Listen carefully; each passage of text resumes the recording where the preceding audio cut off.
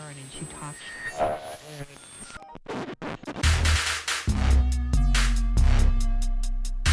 This is Kiss and Tell Radio. Hello, everyone out there in the world. This is another episode of your favorite podcast in the United States of America, Kiss and Tell Radio. Shar, what's up, girl? Hey, how you doing? Hey, everybody. It seems like it's been forever since I was last here. I know, it's actually only been 2 weeks, but I think a lot has happened. Yeah. A lot. And we could, actually, let's start. Like, Shar, I saw you having Hennessy poured down your throat on Snapchat. Oh, yes. I was invited to a party. I made a rare appearance. Mm-hmm. Y'all know I don't party. But I went to a Kraken pool party for Jordan and Leo, and it was so much fun. It was, I believe, sponsored by Hennessy because there were bottles galore. There were at least, I want to say like 30 bottles of Hennessy. And then there were like maybe 8 bottles of Ciroc, and there was a taco guy there. It was free tacos. I mean, what more could you ask for? I'm sitting in the sun with unlimited tacos and Hennessy. So yes, I relished in that. But yeah, David Boom, shout out to him. He's a member of the Kiss and Tell family. Mm-hmm. He walked up to me and poured a shot of Hennessy down my throat, and then Pierre captured it on Snapchat for the world to see, along with my Millie Rock. Yeah, every single person was at that party. Like, my whole entire timeline, and also Snapchat came out as well. Hate it. Are you a fan? You hate it? Everything about it, actually. Okay. Hate it. Because I enjoy Snapchat for what it is, and I enjoy Instagram for what it is, and I noticed that as soon as this because my phone is set on the auto updates. As soon as this InstaSnap bullshit was put on my phone, my timeline slowed up. All I saw was pending blurs. Couldn't see pictures. And it takes people's stories along, whether you're connected to Wi-Fi or not. Instagram needs to iron out those tweaks. And like I said, it's definitely a process. I don't like it because I like Snapchat for what Snapchat brings to the table, and I like Instagram for what Instagram brings to the table. It's too much. And I feel like it's overkill because a lot of people I follow on Twitter, I'm also Facebook friends with. I follow you on Instagram, and I don't want to follow you on Snapchat for a reason. So the thought that there's all this pressure, like people are like updating no, it's like Snap double. story. It's like Snap Story, then Insta Story, and then this. You're watching the same thing twice. I'm like, no. Like, Instagram is pictures, Instagram is videos, master, or now it's not. Minute videos now. So it's videos and pictures, and I think Instagram jumped the shark with that, and they may lose me. Yeah, I mean, I don't hate it. I definitely don't hate it. I don't hate it. They have one filter that's really bomb, like the one that's like kind of blue at the top and then red at the bottom. Yeah, I saw you use that one, and you liked it. Thank you, and you saw it too because you watched my story. Yeah, I don't like it, and I don't like that people. I don't know. I just don't like it. I don't follow y'all on Snapchat for a fucking reason. I'm certainly not trying to. I just don't like it. Like I said, I like Snapchat for what it is and Instagram for what it is. So no, I am not a fan of this Insta Story mess. And you had another interview. I actually watched this interview when I was at the airport of you and Michelet for Black Hollywood Live. A lot has taken place in the past 2 weeks. Yes, I sat down with Michelet, who is a member of the Kiss and Tell family, and we talked her lemonade and a myriad of different things. She was my first guest for a show that I'm going to be doing sporadically called BHL Conversations for Black Hollywood Live. And then Michelet, thank you. And then Michelet ended up having a all trans inclusive brunch this past Sunday. Yes. That she invited me to. The Glass Wing Project. Excuse me, sorry, the Glass Wing Project. That she invited me to, and that was a really, it was an emotional brunch, but the food was good. Panera, shout out to them, they catered it. And Did you give her a hug for me? Yes, I did. I spoke. Yeah, me and Michelet hung out for a good chunk of the day. I'm talking about from me. Yes. I told you specifically. You told me to tell her that you said hey. You didn't say hugs. When I say hey, I give hugs. I said Jay said hey. But yeah. So that was fun. And if you all have not checked out that interview, you can slide by hers or my Instagram, and it's on my website sharsaysso.com. So yeah, that was a lot of fun doing. And I did Jackie today. So. Yeah. I've been trying to crank it out. On top of meeting my deadlines for my bill-paying job. Right, that part. Yeah, no, it's definitely been a very interesting 2 weeks for me, which I'm sure if you guys follow me. I saw that you were like in fucking Barbados or some shit, Bermuda. I went to Bermuda, yeah. And it was a very... the timing was perfect. And it was a very kind of last minute thing. Mm-hmm. And like, first of all, let me just say shout out to my friends, especially my friend Brandon. He was like my road dog. And we had kind of planned this trip before, and Fitz and Olivia are no longer. And the next, I'm talking about, you know how I call Olivia? Yes. Oh, are you digesting? I'm thinking, are you talking, and even when you say Fitz and Olivia, you mean like... I'm Fitz, they're Olivia. Right, and are you referring to Miranda and Steve have parted ways. Oh, wow. Right. Sorry to hear about that. Yeah, thank you. We've been with you since day one. Chronicling your every experience. Chronically. And it's been good. But we kind of went our separate ways, and so we literally, like, that was Saturday, and I was in church on Sunday. Because I was like, I can't go to Bermuda. Like, me and this person, Olivia, live together as well. So, like, right. So, imagine, like, where am I going to live? Mm-hmm. And I spent all this time. I think one of the most difficult things with this, I'm going to say it's a breakup. It's just a non-existent thing. But I was so focused on building this home for us and leaving that home behind. So, anyways, we broke up or whatever, disintegrated on Saturday. I was in church on Sunday, and my friend texted me at 1 o'clock in the middle of service and was like, can you be at the airport at 3:30? And I was just like, that's really pushing it. He's like, just go. That's really pushing it. Really pushing it. And I don't know if I would have made it. I got up in the middle of service, took the bus home. Well, you live in South LA. Mm-hmm. So yeah, it was on the way. With me. Oh yeah, no, it was the valley. No, that would not at all. Like, it was kind of just divine intervention how it all worked out. So I had a layover in JFK where I watched you and Miss Chalet's video when I touched down, and spent 4 days in Bermuda, and it was gorgeous. The water. It seemed pretty, like it on Snap. What did you eat? What did I eat? Well, that's another thing too. I think because I was kind of depressed, I kind of stopped eating, which was kind of bad. I had drank a lot of vodka, but my friends were definitely concerned about me. But I made pasta one night. I had like a flatbread pizza another night. I really didn't eat at all. I like drank a lot. But not like trash drunk, but like I would wake up and like pour me a mug of ice and like 100 proof vodka and just like sit in the sun and just like soak in everything I needed before I went back to America.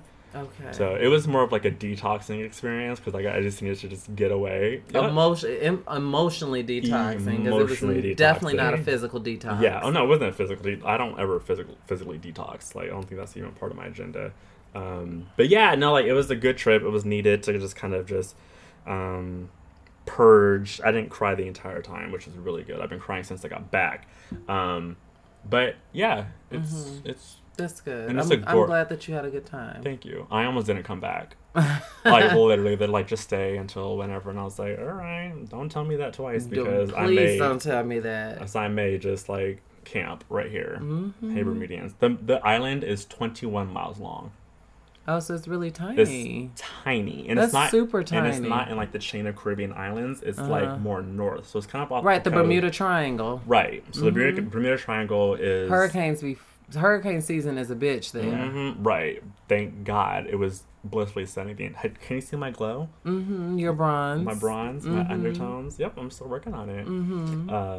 But yeah, so that's kind of been my last 2 weeks. Just really, and I have another surprise too that I can't announce now, but I just got the green light today, and I'm going to tell you after the show because I want you involved. Okay. It's a big deal. Okay. It's a big deal. Okay. Like, and you guys, if people who are in LA, like, you guys will be involved as well. But anyways, that's kind of what's been going on with me. Hopefully I do not cry this episode because I've been crying every single day.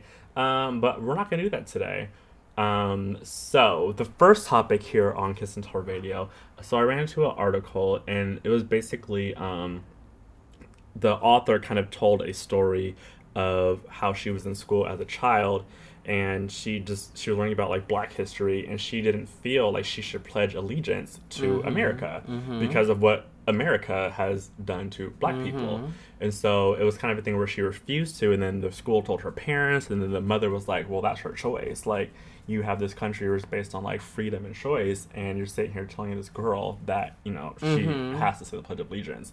And so, furthermore, I'm interested as to what the schools, how they would have tried to reprimand her, because you can't make anybody say something that they don't feel like saying. Right. So, and you can't put your hands on my child. Well, they told the parents.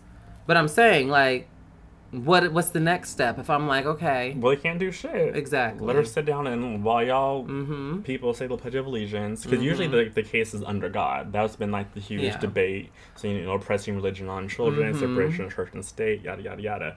So it was kind of interesting because she next took the article to, like, well, where do I pledge allegiance? Like, what country?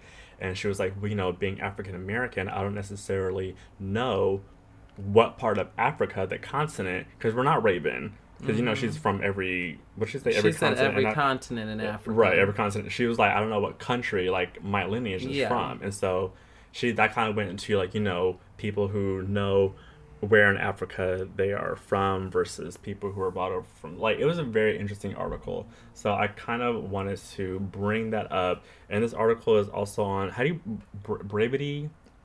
Blavity. Blavity.com. So check that out, read it. It's very interesting. I'll probably post it. If you guys don't get cat mail, send us your email address. But, like, did you ever have an issue, like, saying, like, you said it in school, right? Yeah, I actually grew up saying the Pledge of Allegiance, 1st grade through 8th. Because in high school, for whatever reason, we didn't have to say it. But I'm not ashamed to say, I will openly say that a good chunk of the time that I spent saying the Pledge of Allegiance was simply out of routine. It did not mean anything to me. It wasn't like I was like focusing on the words, and I know that that's not a good thing, but you know, as a child, and you know, it's 8:00 in the morning, and it just, like I said, it's a routine, and that's actually very bad. That's like brainwashing, you know? Yeah, absolutely. It definitely is. And like I was thinking Zach way. I think in high school. Was it? No, high school wasn't part of it. No, it wasn't part of it. Because we had announcements, but I don't think saying the Pledge of Allegiance was part of it. We definitely didn't do it in high school. Yeah. That was a middle school and elementary school thing. Yeah. And it became a mindless routine. You know that you come in, you know the opening assignment's going to be on the board, and they come in with the announcements. Stand up, put your right hand over your heart. I pledge allegiance to the flag. Do I still remember it? I pledge allegiance to the flag of the United States of America and to the republic for which it stands, one nation, under God, indivisible, right? With liberty and justice for all. And I had no idea what indivisible. I still don't even know what the hell is indivisible. I have no clue. I guess it means without division. Oh, okay, because I used to say individual. Like, no, it's indivisible. Yeah. We cannot be divided, which we all know is a damn lie. So, the issue with my family definitely wouldn't be with under God, because I was raised in a Baptist household. It's just, as an adult, even just saying that now, it just sounds like a crock of shit. Right. I mean, but as a child, did you ever, like, did that ever, like, come out as, like, what am I doing? No, I never gave it any thought. And I was a very inquisitive child who's had tons of questions and was full of conversation, but I never gave it a thought, because that just was the norm. You say, and it was with black teachers, with white teachers. If you in the hallway doing a run coming from the principal, when you hear the Pledge of Allegiance, you stop where you are and you put your right hand over your heart. And you say the Pledge of Allegiance, which is, when you think about it, it's like it's like communist. like, are we Hitler? What was his name? Mao Zedong. I read a good book in the 6th grade called The Red Scarf Girl, and it was about, I think his name was Mao Zedong and his rule over China. And it was called Red Scarf Girl because all of the school kids, I believe, I can't remember, this was years ago, I had to wear red. It's a really good book. If you all are looking for something to read Red Scarf Girl. I wonder if they still say it in school. Do they? I have no clue. When I worked in the school district out here in LAUSD, they did not. They didn't? No. And that was elementary, I worked in middle school and elementary, and they did not say the Pledge of Allegiance. Maybe you walked in and you started. Yeah. I mean, I think, I remember, have you guys ever seen Bubble Boy? Have you seen that movie? No. Was that with Adam Sandler? No, that was with the guy, what's his name? Jake Gyllenhaal? Is that it? The guy was on Brokeback Mountain. Yeah, that's Jake. Yeah, Jake Gyllenhaal. I think that was him. But he was basically lived in a bubble. But the thing with that movie is that the Pledge of Allegiance is how you get your boner down. So, like, now whenever I think about the Pledge of, like, you keep saying it until your dick gets soft. So, like, when I think of the Pledge of Allegiance, that's what I think of now. But, I mean, in regards to, like, I was completely just like, well, that's what you do. Like, you go to school, like you said, your assignment's on the board. Mm-hmm. The thing goes off. These are announcements for the week, you know, Pledge of Allegiance to the flag, da-da-da-da. But I thought it was really interesting that this girl who, especially, like, a black girl, who was just, like, was just like, well, what does this mean? Like, what am I saying every single day? And on top of that, okay, questioning who she pledges allegiance to and not knowing where she came from. It's scary. It's like we were programmed to be robots. Right. And that's a lot of And we said that's a lot of days saying it. We go to school, 8 months out of the year? Mm-hmm. And for me, it was 1st through the 8th grade. Jesus. Right. So, I mean, I'm pretty sure, one of the questions I have down here is, like, would you, get upset if your son or daughter refused to say it? But no. No. Me either. Absolutely not. What's the big fucking deal? No. Right. Yeah, I don't, yeah. So, what about, like, do you know, like, what continent in Africa, like, you... what country? I almost had a Raven moment. Yeah, Pause, I stopped, rewind. Like, right. Woo, Jesus.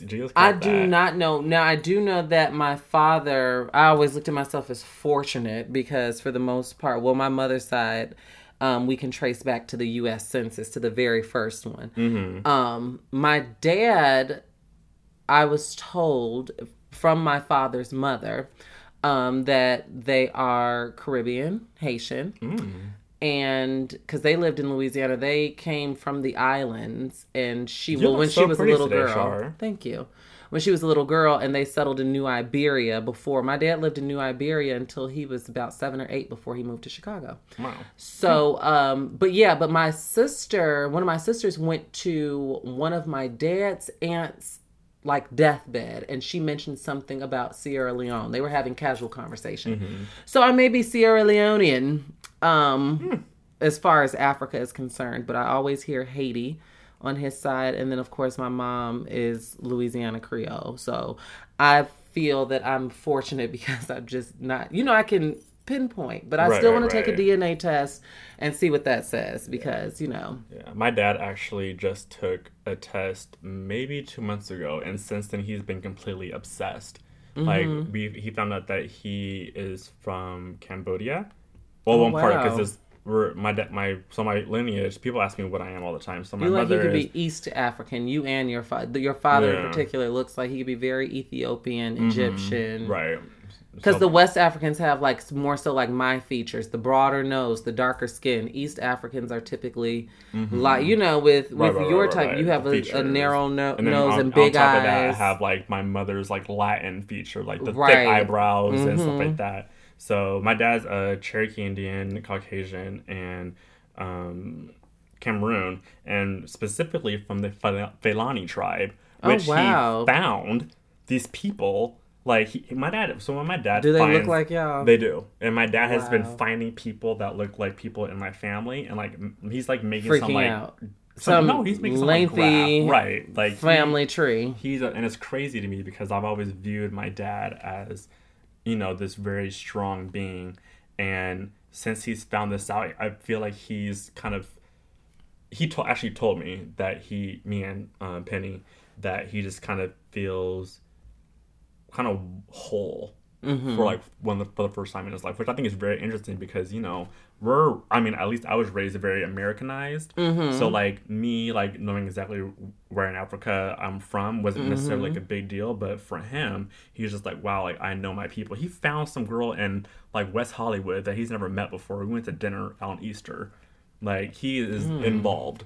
So I thought that was kind of interesting. So shout out to K-Sad. Even met my dad before. Yes, I've met your dad 3 times. Several times. Yeah, so that's that. So kind of transitioning, speaking of school, I posed this question on Twitter a couple maybe a week ago, and it kind of took off. So the question was, what Mean Girls character were you in high school? So for me, we actually Mean Girls came out when we were both in high school. Yes. And my school was... That was maybe our junior year? I think it was junior year, which was... They were in juniors as well. Mm-hmm. And I remember when that movie came out because my school was very small. I had 61 graduating people at my high school. And on top of that, we wore uniforms. So cliques were even like 10 times higher because we had to overcompensate because we're all wearing the same thing. Mm-hmm. So we kind of had to overcompensate to like have identities because we're all wearing polos with the R and a Bible and flat front khakis and the best shoes that we could find. Like our shoes were our staple. Like, you know. And were you all customizing your uniforms like they did on Fresh Prince of Bel-Air? We were not able to. Yeah, they were kind of strict with that. Really? Yeah. Yeah, but we were able to, you know, like, for me, it was always like, you know, because Christmas comes along and you want clothes, but 5 days out of the week, we're wearing these ugly-ass polos. That, which I will say, we burned on our last day of senior year, and they melted like plastic. Ew. So, right, and I was like, so we're spending all this money on these clothes. And it's not even cotton? It's not even cotton. Like, what is this? So, yeah, we were always categorized, me and my two friends, as the unfriendly black hotties. Mm-hmm. Based on the movie, because we were liked, we were also feared. Okay. But it's funny because one of my best friends, like, to this day, I make fun of her because she was Regina George. Like, really? She was Regina. And we used to make fun of her back in the day. Like, I remember one time she lost homecoming court to her other friend who had the same name. And what? Yeah, because can you imagine, like, and the winner is Jessica Chapman. Like, and we're like, right. This girl's like the poster girl for my school. Right. And like, so she was prepared to stand up and go. And on top of that, we found, the cheer coach was also our boss on the weekends. And she told us all that she lost by 1 vote. And so she carried that to, everyone knew that she lost by 1 vote. But, like, it was very funny. So, Shar, who are you? Regina? No. I was not mean in high school. And I was surprisingly, a lot of people it may be to your surprise, I was not Gretchen either. I was literally, in high school, I was well-liked. I was not A crowd popular. I was very B crowd popular, but I was affiliated with A crowd. Like, there were cliques, and I didn't go to a school that wore uniforms. But like the sexually active band geeks? No. Oh, fuck no. Are you kidding me? I was sexually active, but no, we were like, you know, there was a group of Beyonce, and I was in the Kelly group. But we were still even to this day, I still am with the Beyonce girls of my high school. Like, I hang out with them all the time. There was never any beef or animosity. It was just two very different groups of black kids. But I was fortunate enough to be able to, even in my distinct identity, I was able to cross those classist lines, and I was able to cross those conversation lines because I could draw from experience. So yeah, we were very B-list, and then of course there was C-list, D-list, E-list. I mean, if you want to classify it like that. Right. But we just weren't, it was like me and 4 other girls that I was good friends with, and yeah, that's the team that we rolled with. We shared a lunch table with the Beyoncés. I'll call them the Beyoncés for context purposes. Or the Reginas. So, but they weren't mean though. These girls were popular, but they weren't mean. If anything, yeah, I did do some mean shit, but I was not a mean girl. Like, I was typically well liked. We did have mean girls though, but our popular girls surprisingly were not mean. If anything, it was the popular white girls that were mean. Our popular black girls were cool. Right. At least, well, I can only speak from my experience. I don't know how they treated the white. You know how sometimes it could have been a bring it on situation at my own school, and I didn't know. Clovers. But our popular black girls, they were cool and very prim and proper, very presidential when I think about it. Very Sasha Malia Obama, bilingual. They were in Jack and Jill, and they lived in these estates in Ballantrae, and what was the other one? Dynasty Lakes and Ballantrae were the big ones in my suburb. Wait, what is that? Like neighborhoods? Yes, okay. I lived in Homewood.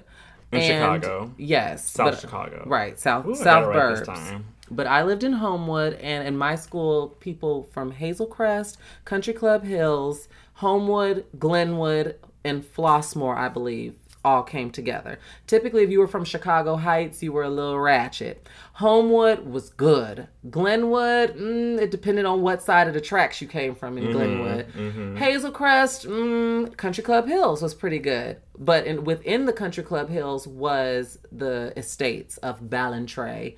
And there was one called Ballantrae and one called Dynasty Lakes. And those were where a lot of mansions were. That sounds like a TV show. And, yeah. Like, not Gilmore Girls. Is it Gilmore Girls? I did not watch Gilmore Girls. So not Gilmore Girls. What's that one with Blake Lively? Oh my God. Gossip Girl? Gossip Girl. There we go. I didn't watch that either, but I recognized. But yeah, so that's how it was in my school. And were you in like any extracurriculars or? Yes, I stayed in extracurriculars. I did the news. We had 32-inch televisions in every classroom. We had 2 buildings and 32-inch TVs in every single classroom. That's how we did our announcements. We would do news. So I did that, and then I was on like the little stepper pom-pom team for freshman and sophomore year, and then junior and senior year I quit that shit, and I was in musical theater, which I really loved, and I really kind of got to know myself through the musical theater program. So that's all I did in high school. And performed, of course. I would. There were Ashton. Like a talent show? Or? Oh, yes. Every talent show. I did something. I had the... You sang a song, right? We talked about it last time. Yeah, I did plenty. I had the vocal scores and the piano scores for... I would order, like, my favorite album, I would order the piano score. Like, so, for example, I have the Destiny's Child, Destiny Fulfilled piano score. And one of the twins, I can't remember, shout out to Ashton and Ryan Clark, played the piano for me. I competed in every talent show. That was something that I did since 7th grade. So yeah, that's as extracurricular as I went, and made appearances at basketball games. But appearances. I was like you do at Leo's birthday party. I was trying to. High school is, that's a rough time for us all, and I was trying to really explore my identity. And I was dating, and I was sexually active. I was very emotional. And then there's that pressure to keep up with everybody, especially because we weren't wearing uniforms. So it's like you had to have the new, right. Shit. This is Chicago. Chicago, a city of stunters. Like, everybody's showing off new. All the rhinestones. Right. At that time, yeah. So, yeah, that was my high school experience. Scandal aside, I had one big scandal my sophomore year. But what was it? It was me doing something with somebody that got out. And that got out, like, online? No, this was before online. Thank God online wasn't around. This was just... Oh, right, whisper. Yes, by the time the third period comes around, it's just like, all right, cool. Yeah, it was not fun. That was not fun to go through, but I learned a valuable lesson. And that is to... The girl that kisses and tells never gets kissed again. And to keep your business to yourself. Yeah, I was in yearbook. I joined yearbook because I felt. Oh, I did journalism too. Sorry, I just thought about yearbook because I did the paper. I didn't do yearbook though. Not at all. Yeah, I did. I joined yearbook junior year because I felt like there was not enough pictures of me sophomore year, and so I joined to make sure that there was more.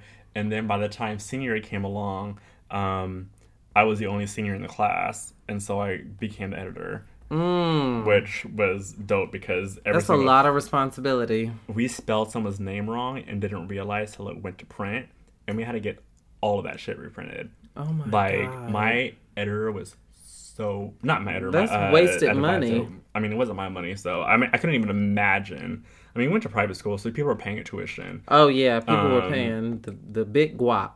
Right, but I mean that was pretty much it. Yearbook. For Superficial Ways. I was prom king. You were? I was almost prom queen my junior year. Not almost, but it was told to me that I didn't make the official ballot for nomination, but people had submitted my name trying to make jokes. It was strictly for joke purposes. People didn't want to see me, but they were trying to be funny. And it got up like... You know how they do announce like the top 5 girls running for prom? I was 6. Oh, shit. Like if somebody would have, So that was interesting when a dean... came and told me that. I was like, what the hell? No, not prom. Excuse me. That was homecoming. My junior year. Yes. Yeah. Homecoming court. And also, thinking of high school, shout out to Brittany, because Brittany Dunnigan, we're talking about high school, and she listens every week, and she sends me a text message of a recap of the show every week. Oh, hi, Brittany. So, and she loves you. She's like, Char's my friend in my head. Oh. Like, all the girls, and I will say this, cisgender heterosexual girls love Char. So that is my target demo for whatever reason, but I'm not complaining about it. Yes, even Carly too. Carly is like, Char. I'm not complaining about it, but in my personal studies, even with my YouTube, speaks my life. With my YouTube stats, it's even cis het, as they say on Twitter, cis het black females that are millennials, ages 18 to 34, that are my target audience. I found that very, very interesting. Because I assumed that it would be trans women or LGBT. Right. No, but no. The cisgender straight girls love you. And I love them back. So you're almost prom queen. No, homecoming. Homecoming queen, excuse me.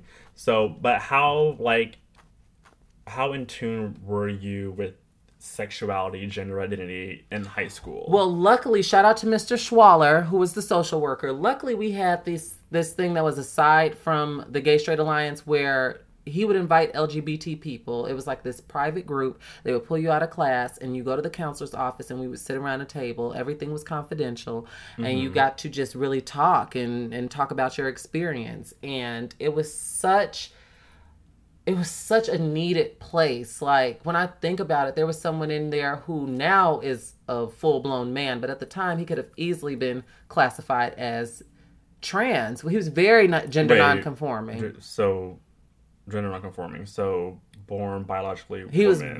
No, he was biological male. But in high school, it was makeup and skirts, and he was he was like literally a hormone away from, if he took a hormone, that's the full-blown experience. Yes, nails were done, skirts, heels, makeup every day, which is something that I wasn't doing. I was wearing makeup, but there was, oh my God, me in a skirt? Hell no. I wouldn't even wear shorts. I would wear Bermuda shorts or, knickerbockers or something like that. So I had my limits with my gender nonconformity, but he was very much so out there. This is your teacher? No. This is a student, but I'm saying he's a man now. But I'm saying it was all encompassing. You heard everybody's stories, and I think that was so. I hope that they're still doing this. I don't even know if John Schwaller is still at HF High School. Shout out to them. It was just a magical time to come together with people who you would not even talk to aside from the group, and hear their stories, and it put a lot of things in perspective. I remember one time this girl told a story about how her grandma read her diary and found out about her lesbian tendencies and kicked her out. And it puts things into perspective, because here I was blessed. I was just given my mom's old car, like her Camry that was a few years old. Still, with both parents team, even though my dad really, really resisted me at first. My dad would do dumb shit, like come over to the house, and I used to carry tote bags in high school instead of backpacks. Like, I went, how JanSport did the crossover when that was new? Right. Okay, so I had one of those, and I had a rainbow flag on it. But by the time my junior year hit, me and my mom are just alike. She collected tote bags. They were just in the coat. She never used them for shit. Right. But I was like, I'm going to use this as a backpack. And cute. So I would use the tote bags. And when my dad would come over, if I left the tote bag somewhere, I would walk into the family room where the television was, and all of my stuff would be dumped out on the floor, and the tote bag would be gone. Because it was too much like a purse. He never said, and see, that's the issue. One of the issues that I had with my father. We're good now, but but that's the household that he was raised in. They didn't talk about things. Right. And I felt like he was trying to stifle me. I felt like he was trying to stifle me, and that is what propelled me probably to go even harder against him and to hide things from him. But so, yeah, we had that, and then we also had this retreat called Snowball. I don't know why it's called Snowball, but that's what it's called, but it's very... Now, that's some emotional shit. It happens every November. I think they still have it going on. And it's everybody from local high schools. And we go to, like, these cabins.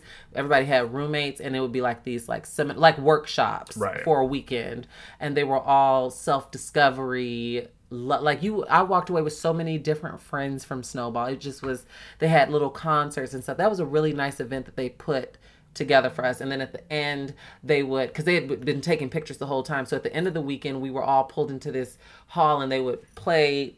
There would be a music bed and there would be a slideshow of all the pictures. And there were tears everywhere. Oh my God. So, yeah, and it brought everybody together. White, black, Indian, Christian, whatever. So, yeah, we had those type of programs in high school. And then, of course, music theater, of course, was all different people, walks of life. Our retreats were a little different. Our retreats were like orgies because that was the time to like get away from like that reality, one going down at Snowball. And the sleeping bags just going up and down. Like when you said Snowball, the first thing I thought about is what Snowball is. Right. So I was just like, oh, that sounds really familiar to what my retreats looked like. But we didn't have sleeping bags. We had cabins with bunk beds. Yeah, but we also had supervisors.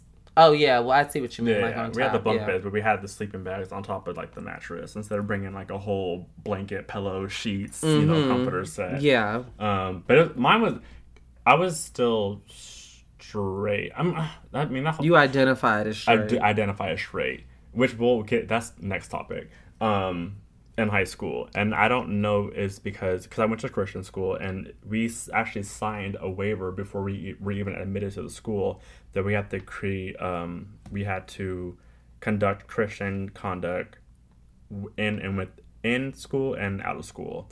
So if you were gay, if you got pregnant, you would get kicked out of school. And I remember one time in particular, so when MySpace had just come out, my principal started printing out all of our MySpaces because that's when Candy Shop came out, and we had all these things on our MySpaces and stuff like that, and we were getting suspended for what we had on our MySpace because it wasn't Christian conduct.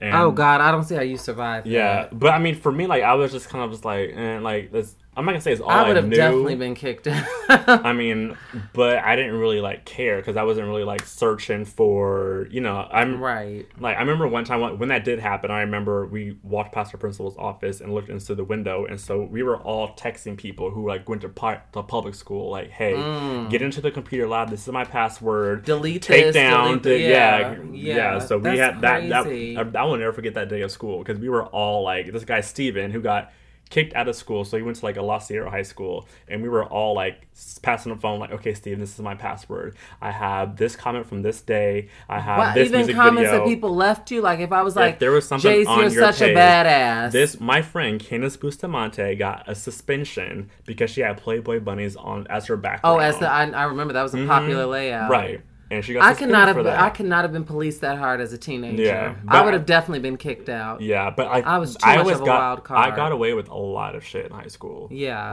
And so I was just kind of like used to doing whatever I wanted to. Even with that climate, like I didn't even really have to sneak with in certain respects I did. But I'm just letting you know, I would not have lasted in that school. People didn't. But we kind of knew how to, like, in my school, like... How to navigate Right. Like, people were getting, like, using their lunch money for abortions. Like, it was a lot going on my campus. That's not...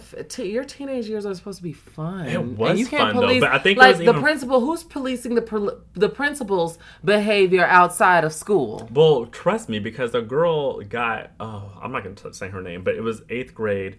a girl gave head to the Bible teacher. Oh, and festive. He went to jail and she got kicked out.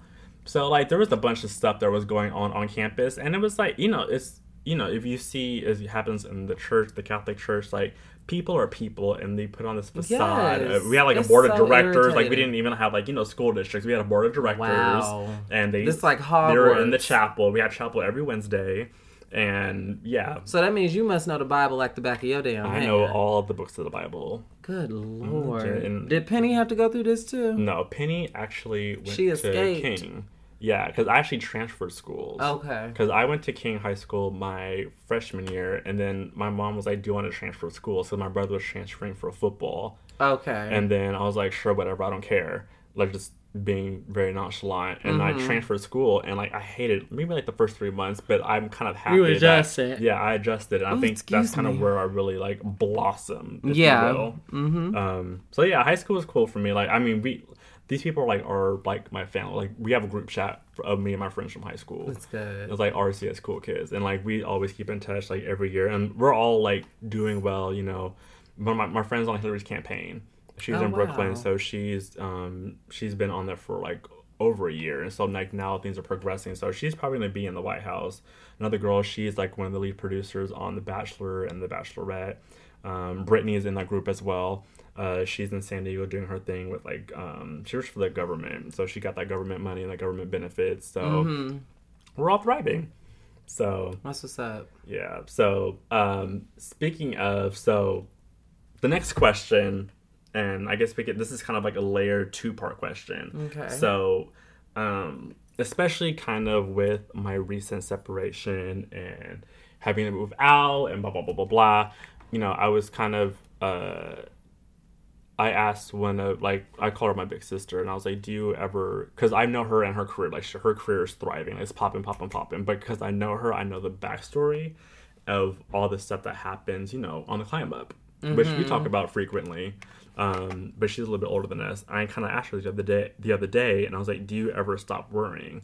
Like, how do you handle a situation, like, when a bomb drops in 2016 versus when a bomb drops 3 years ago when you were younger? And oh God, I've experienced so much growth with that. Right. So I mean, for me, especially like with breakups, like I've said this before, like I am a lover, like I give my all to a situation when it comes to like dating and everything like that, and like it sucks when things end, but I think, and it always hurts, but you know, your first heartbreak is always the first, and it's just like, what is going on with my body? Like, why is my heart just like crumbling inside me, and like I'm in the fetal position, like on the beach in sand, like wondering what the hell. So, and even with relationships, with, you know, job security, with money, with finances, I mean, for me personally, I've just kind of like learned to put it in God and just like pray about it.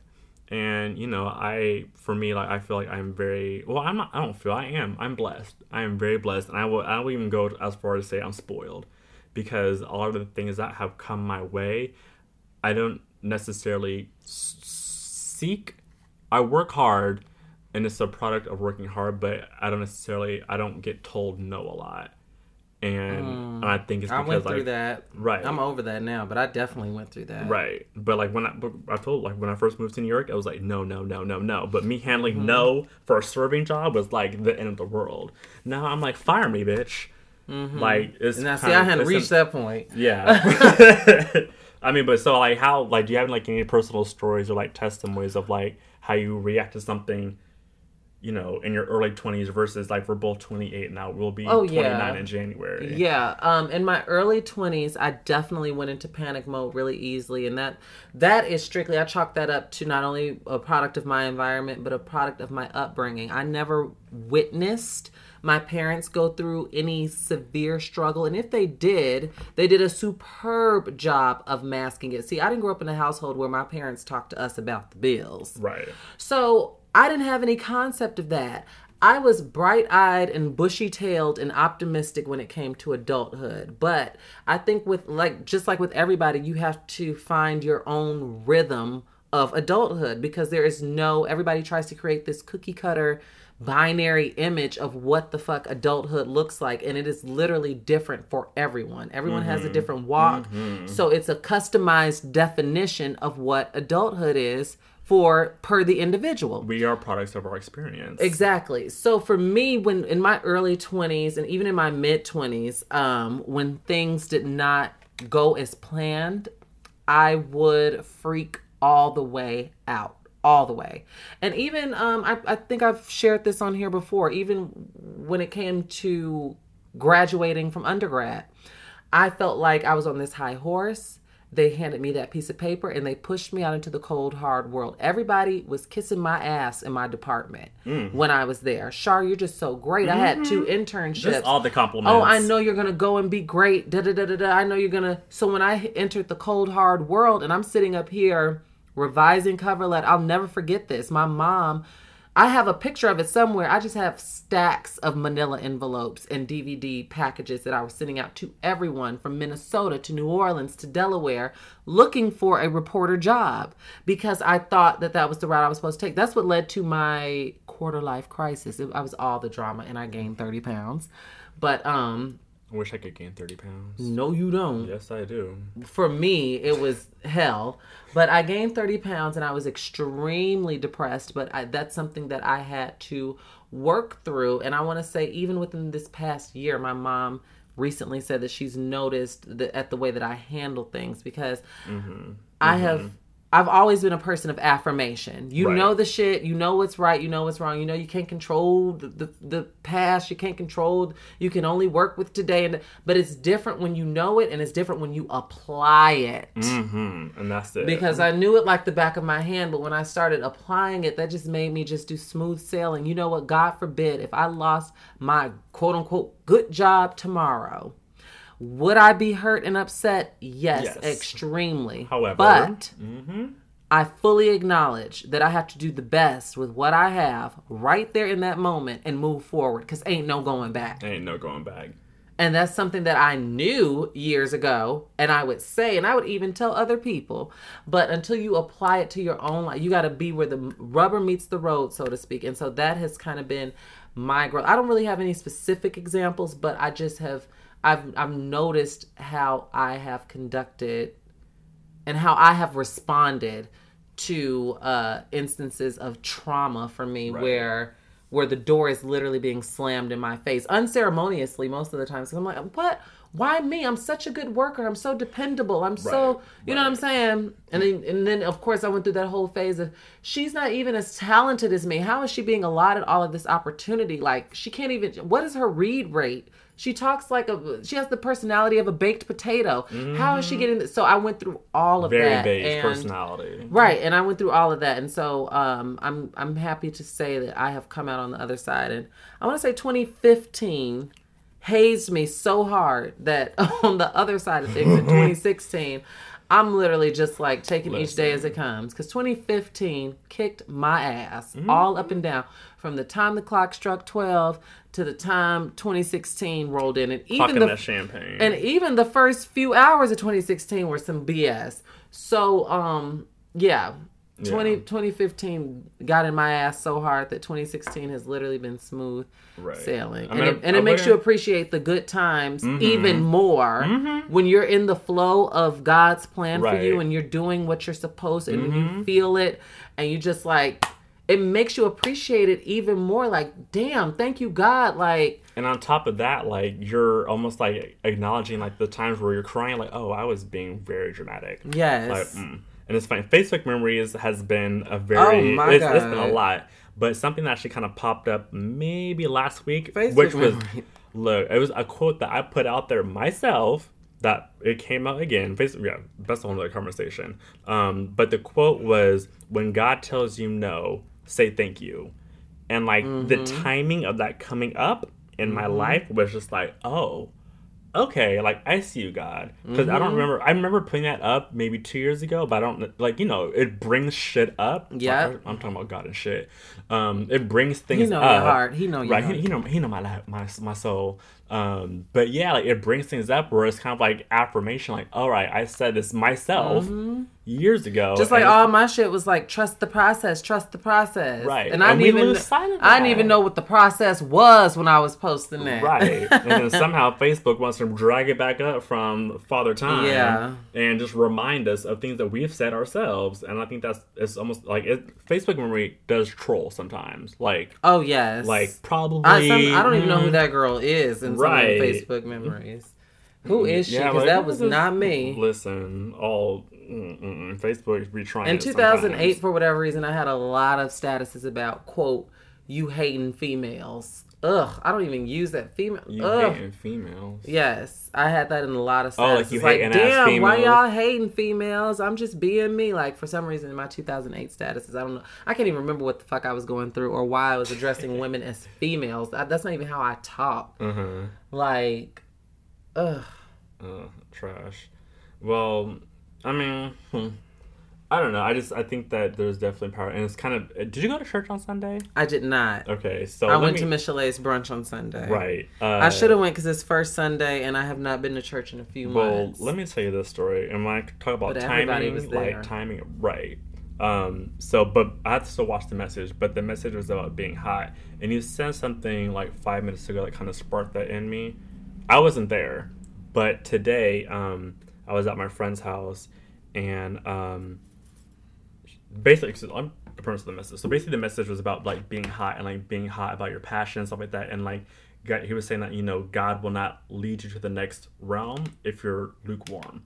You have to be hot. You have to be ready. Da, da, da, da. Like, even if you're doing, and you can't be cold. And sometimes when you're around cold people, hot and cold make lukewarm. So you really need to like constantly be around people who are hot as well to kind of keep you pushing in the right direction to get you to the next level.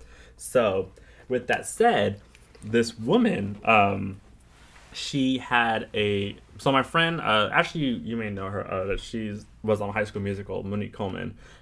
So we went to her house, and she actually brought a purse that was her friend's, that I guess her ex-boyfriend bought for her, lended expensive purse, whatever the case would be.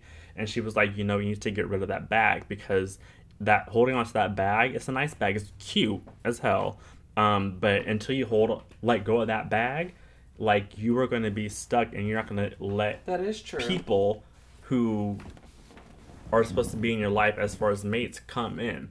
And I started like crying in the middle of this girl's living room, because it was talking about like, you know, people leaving your life who are cold, who are making you lukewarm. And even with Kiss and Tell, like, I think it's become routine, where I haven't necessarily lost like I mean, like the radio show, like I like love coming here, but the actual like live show, it's almost become like routine and hassle, and like a lot of things that kind of came my way, not necessarily for Kiss and Tell, but for Jace Barron, you know, speaking on panels and awards and stuff like that. It's just kind of, I don't acknowledge like the greatness in that, because I've become spoiled, and like I really need to check in with myself.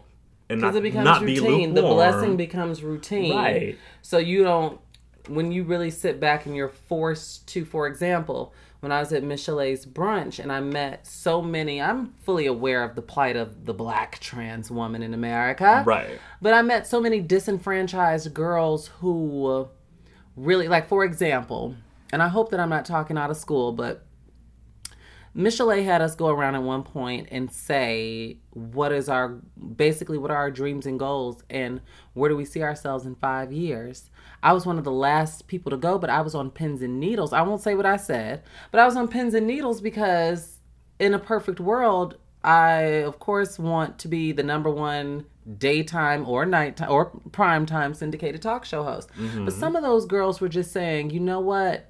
I just hope that I make it to August 20th to see my birthday. I'm not even thinking about 5 years. Some of those girls were so defeatist, like, this is the best life is going to get. I hope, I honestly just hope I'm here next week. And that puts things into perspective to make you really acknowledge where you are. It's the same thing in essence, what I was just talking about when John Schwaller had us in the LGBT meetings in high school.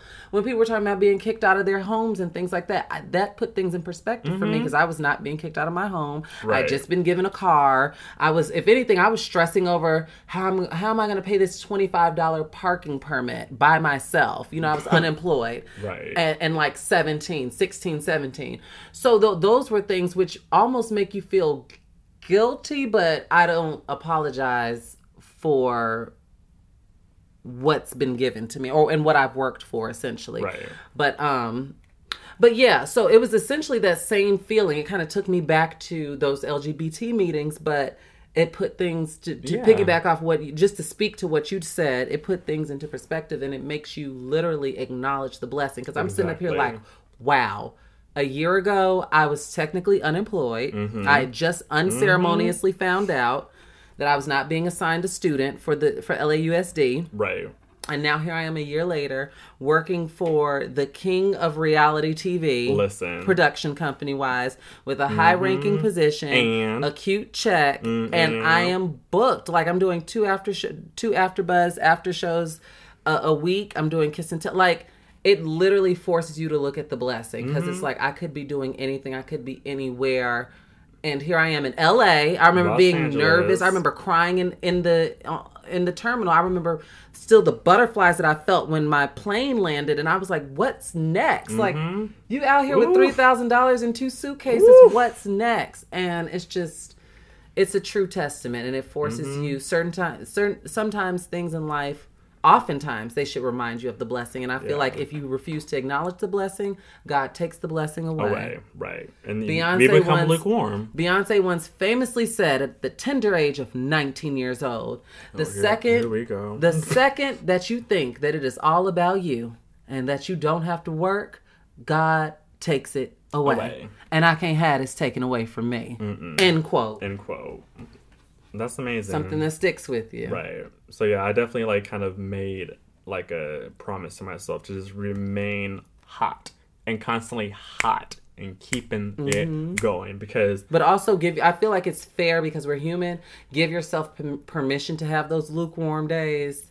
Yeah. Because they're going to happen. They're going to happen. But it's also, I need to constantly remind myself. Yeah. Right. Just remind myself. Because like I'm spoiled. And I know I'm spoiled.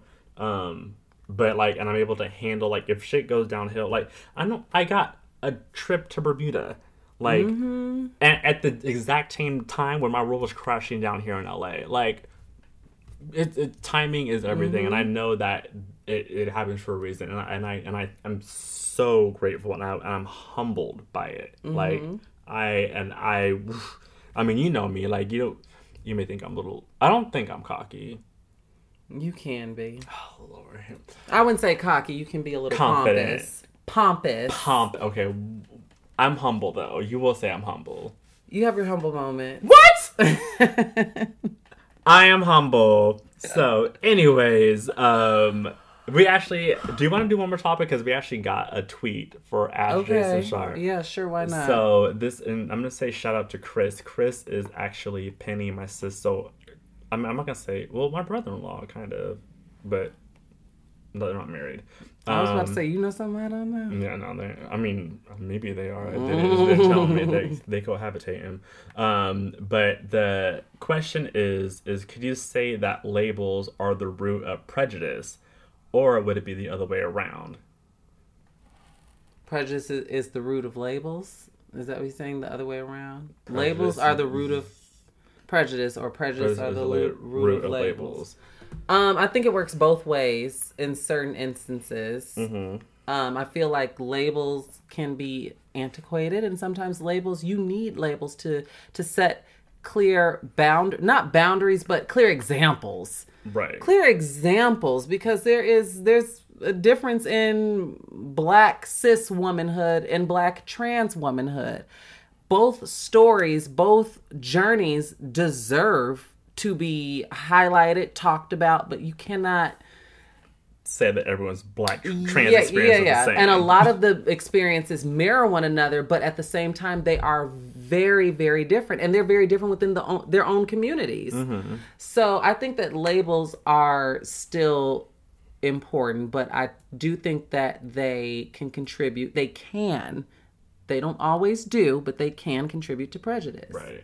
I mean, I definitely think that, nowadays, and especially with the LGBT community, we seem to be adding LGBTQ, XYZ to the fifth power. And there's a lot of sexualities, I know. Yeah, like on Tumblr. Pansexuals. Sapiosexuals. Yeah, and I'm just like, and it's funny to me, it's always funny to me because these people, I'm not going to say these people, but like the people who are, trying, like, well, I don't want to be labeled, but then instead of, I don't want to be labeled as this, but instead of, saying I don't want to be labeled, they make other subcategories, and so now we have all these different subcultures of labels. And you have to, in order to be politically correct, you have to know all of them and know when to use them, when they apply. Do you know all of them? No, hell no. Sure don't. I try my best, and to be totally honest, because I am a fan of being PC, because I hate when people are not PC with me, but I still believe in kitchen table talk. And I try my best to try to get to know things, because I know that everybody deserves the respect that they're asking for. Absolutely. And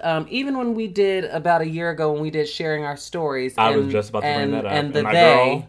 The they. That's not a girl. That's a they. Ooh, see, I just messed up again. See, I called a girl Matt. I I called a they, Madam President, and she corrected me. She's like, I'm not Madam President. I am just President because I don't identify with the gender.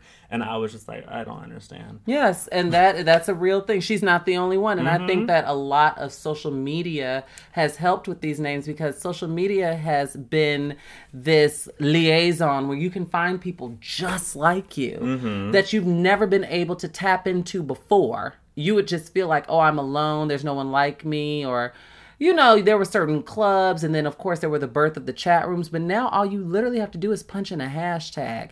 And you find people who are feeling the exact same way as you. And everybody, there's community in that. And they'll find and that you. is how And the they'll find the labels... blogs. and that is how the labels, a lot of the new ones are being birthed because people are finding a sense of community. Right. And people, wow, he's just like me or they're just like me. It is just like me. Right. So, yeah. And yeah, I think the issue kind of comes with stereotyping labels, one, and then two, putting labels on people.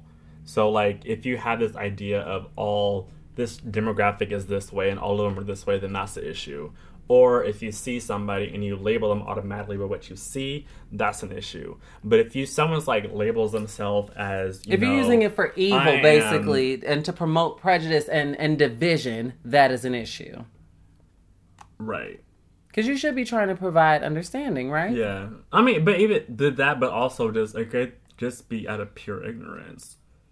True. Yeah. I mean, I guess prejudice is ignorance. It definitely is. But I think some people don't do it like as hate. Like, for example, that girl I said, Madam President, I wasn't trying to hurt her. Right. But, like, she was, like, offended by what I said. But I don't think that she looked at that as an attack. She took that She was very sassy. Right, because she took that as an opportunity for a learning. We even saw this. That girl was like 14 years old and snapped back at me at USC. These kids ain't fucking around. They sure We not. even saw that on Twitter with a few people. And I feel like Twitter's a constant learning lesson. I always walk away from some good stuff with Twitter. Let there be a good hashtag. But you see that often, all the time. People don't mean harm, and they say things or tweet things, and people will, they don't always like the response because no one likes getting slapped on the wrist. So, but that's rooted in privilege. You expect me to be patient and explain to you because that's rooted in your privilege. You telling me I can't be angry because you refer to me as X, Y, and Z. Yeah, but you can't sell someone that shouldn't be angry. But that, yeah. You cannot police someone's rebuttal or their approach. Absolutely not. Yeah, so if they're angry, then my apologies. I did not know that you went as a they. And I will check that the next time I address you. But I think a lot of people also don't explain what it is. But it's not really their it is their responsibility, but it's not like I don't go around explaining transness to everyone. And not everyone, that's still something that people, for the vast majority, are confused about. Like, this isn't dress up. I'm not gay to the extreme. This doesn't come off at night. Sometimes I remember when I used to meet guys when I was actually stomaching men because, I'm repulsed by them typically. What happened to Twitter? But, I'm on Twitter. Tinder. Oh, Tinder. I ended up deleting that maybe a day. Literally, I was tweeting about this. Maybe a day or so after we recorded the show. Oh, Lord. Okay. But when guys ask me, am I full-time transsexual? It's full-time transgender. What? So it's things like that, the language barrier, but I shouldn't have to bear the cross of explaining to everyone what it means to be black and trans. If I feel like it, then yes, but that can be a very exhausting, taxing, loaded explanation that I just don't, I'm not always in the headspace to go into. Yeah. And you got to respect that. So if someone tells me that they want to be a garbage can, that their name is garbage can and refer to them as it, if they don't feel like explaining to me why, I still...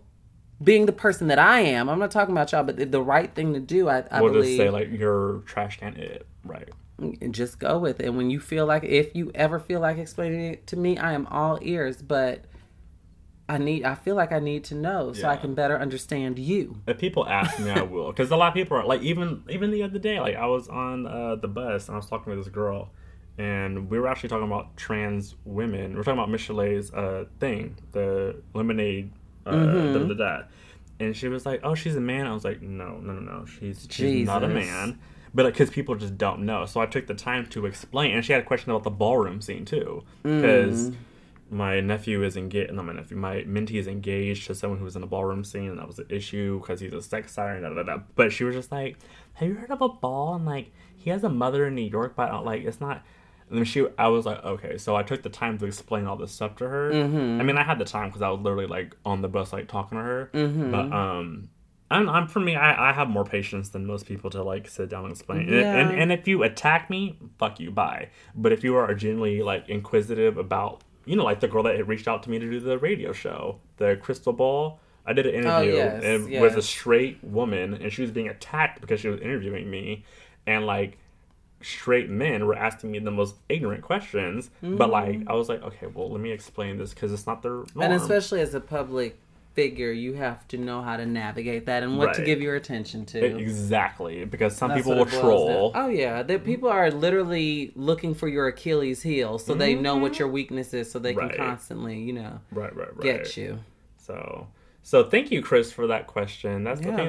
That was a good one. Yeah, hope we answered it. I hope so. Prejudice is it? Well, yeah, we did. It goes both ways. I feel like we covered it. It goes both ways, depending on circumstances. Just don't be ignorant and ask questions when. And if you don't get an answer right away, be fine with that. Google it. So yeah, we're actually going to wrap up this episode of Kiss and Tour Radio. My apologies, KAT Radio NY is on hiatus until further notice. So stay tuned. Me and Char will still be doing our thing out here in LA, holding it down for the West Coast. So yeah, and if you guys... Actually, no, I'll say that for later. So yeah, that's it. If you guys have questions for Ash, Jay, and Char... Actually, I'll just give Chris the hashtag. He made one up. And it literally says hashtag AskJN Char. Do you like that? Where is Ask that? J, like it says M. Oh, yeah. I mean, I don't care. Or wait, no. M&M has the and sign. Yeah. Well, you can't do that character in a hashtag. Otherwise, it won't work. Just do hashtag KHE Radio and tweet us. Or short handles. I was going to say, tweet the handle. Right. So, yeah. Anyway, so I hope you guys have a blessed week. Keep us both in prayer as we just, continue to navigate through this life as double marginalized people. And we'll pray for you as well. Anything else, Char? Nope, that's all for me. All right. Bye, y'all. Bye.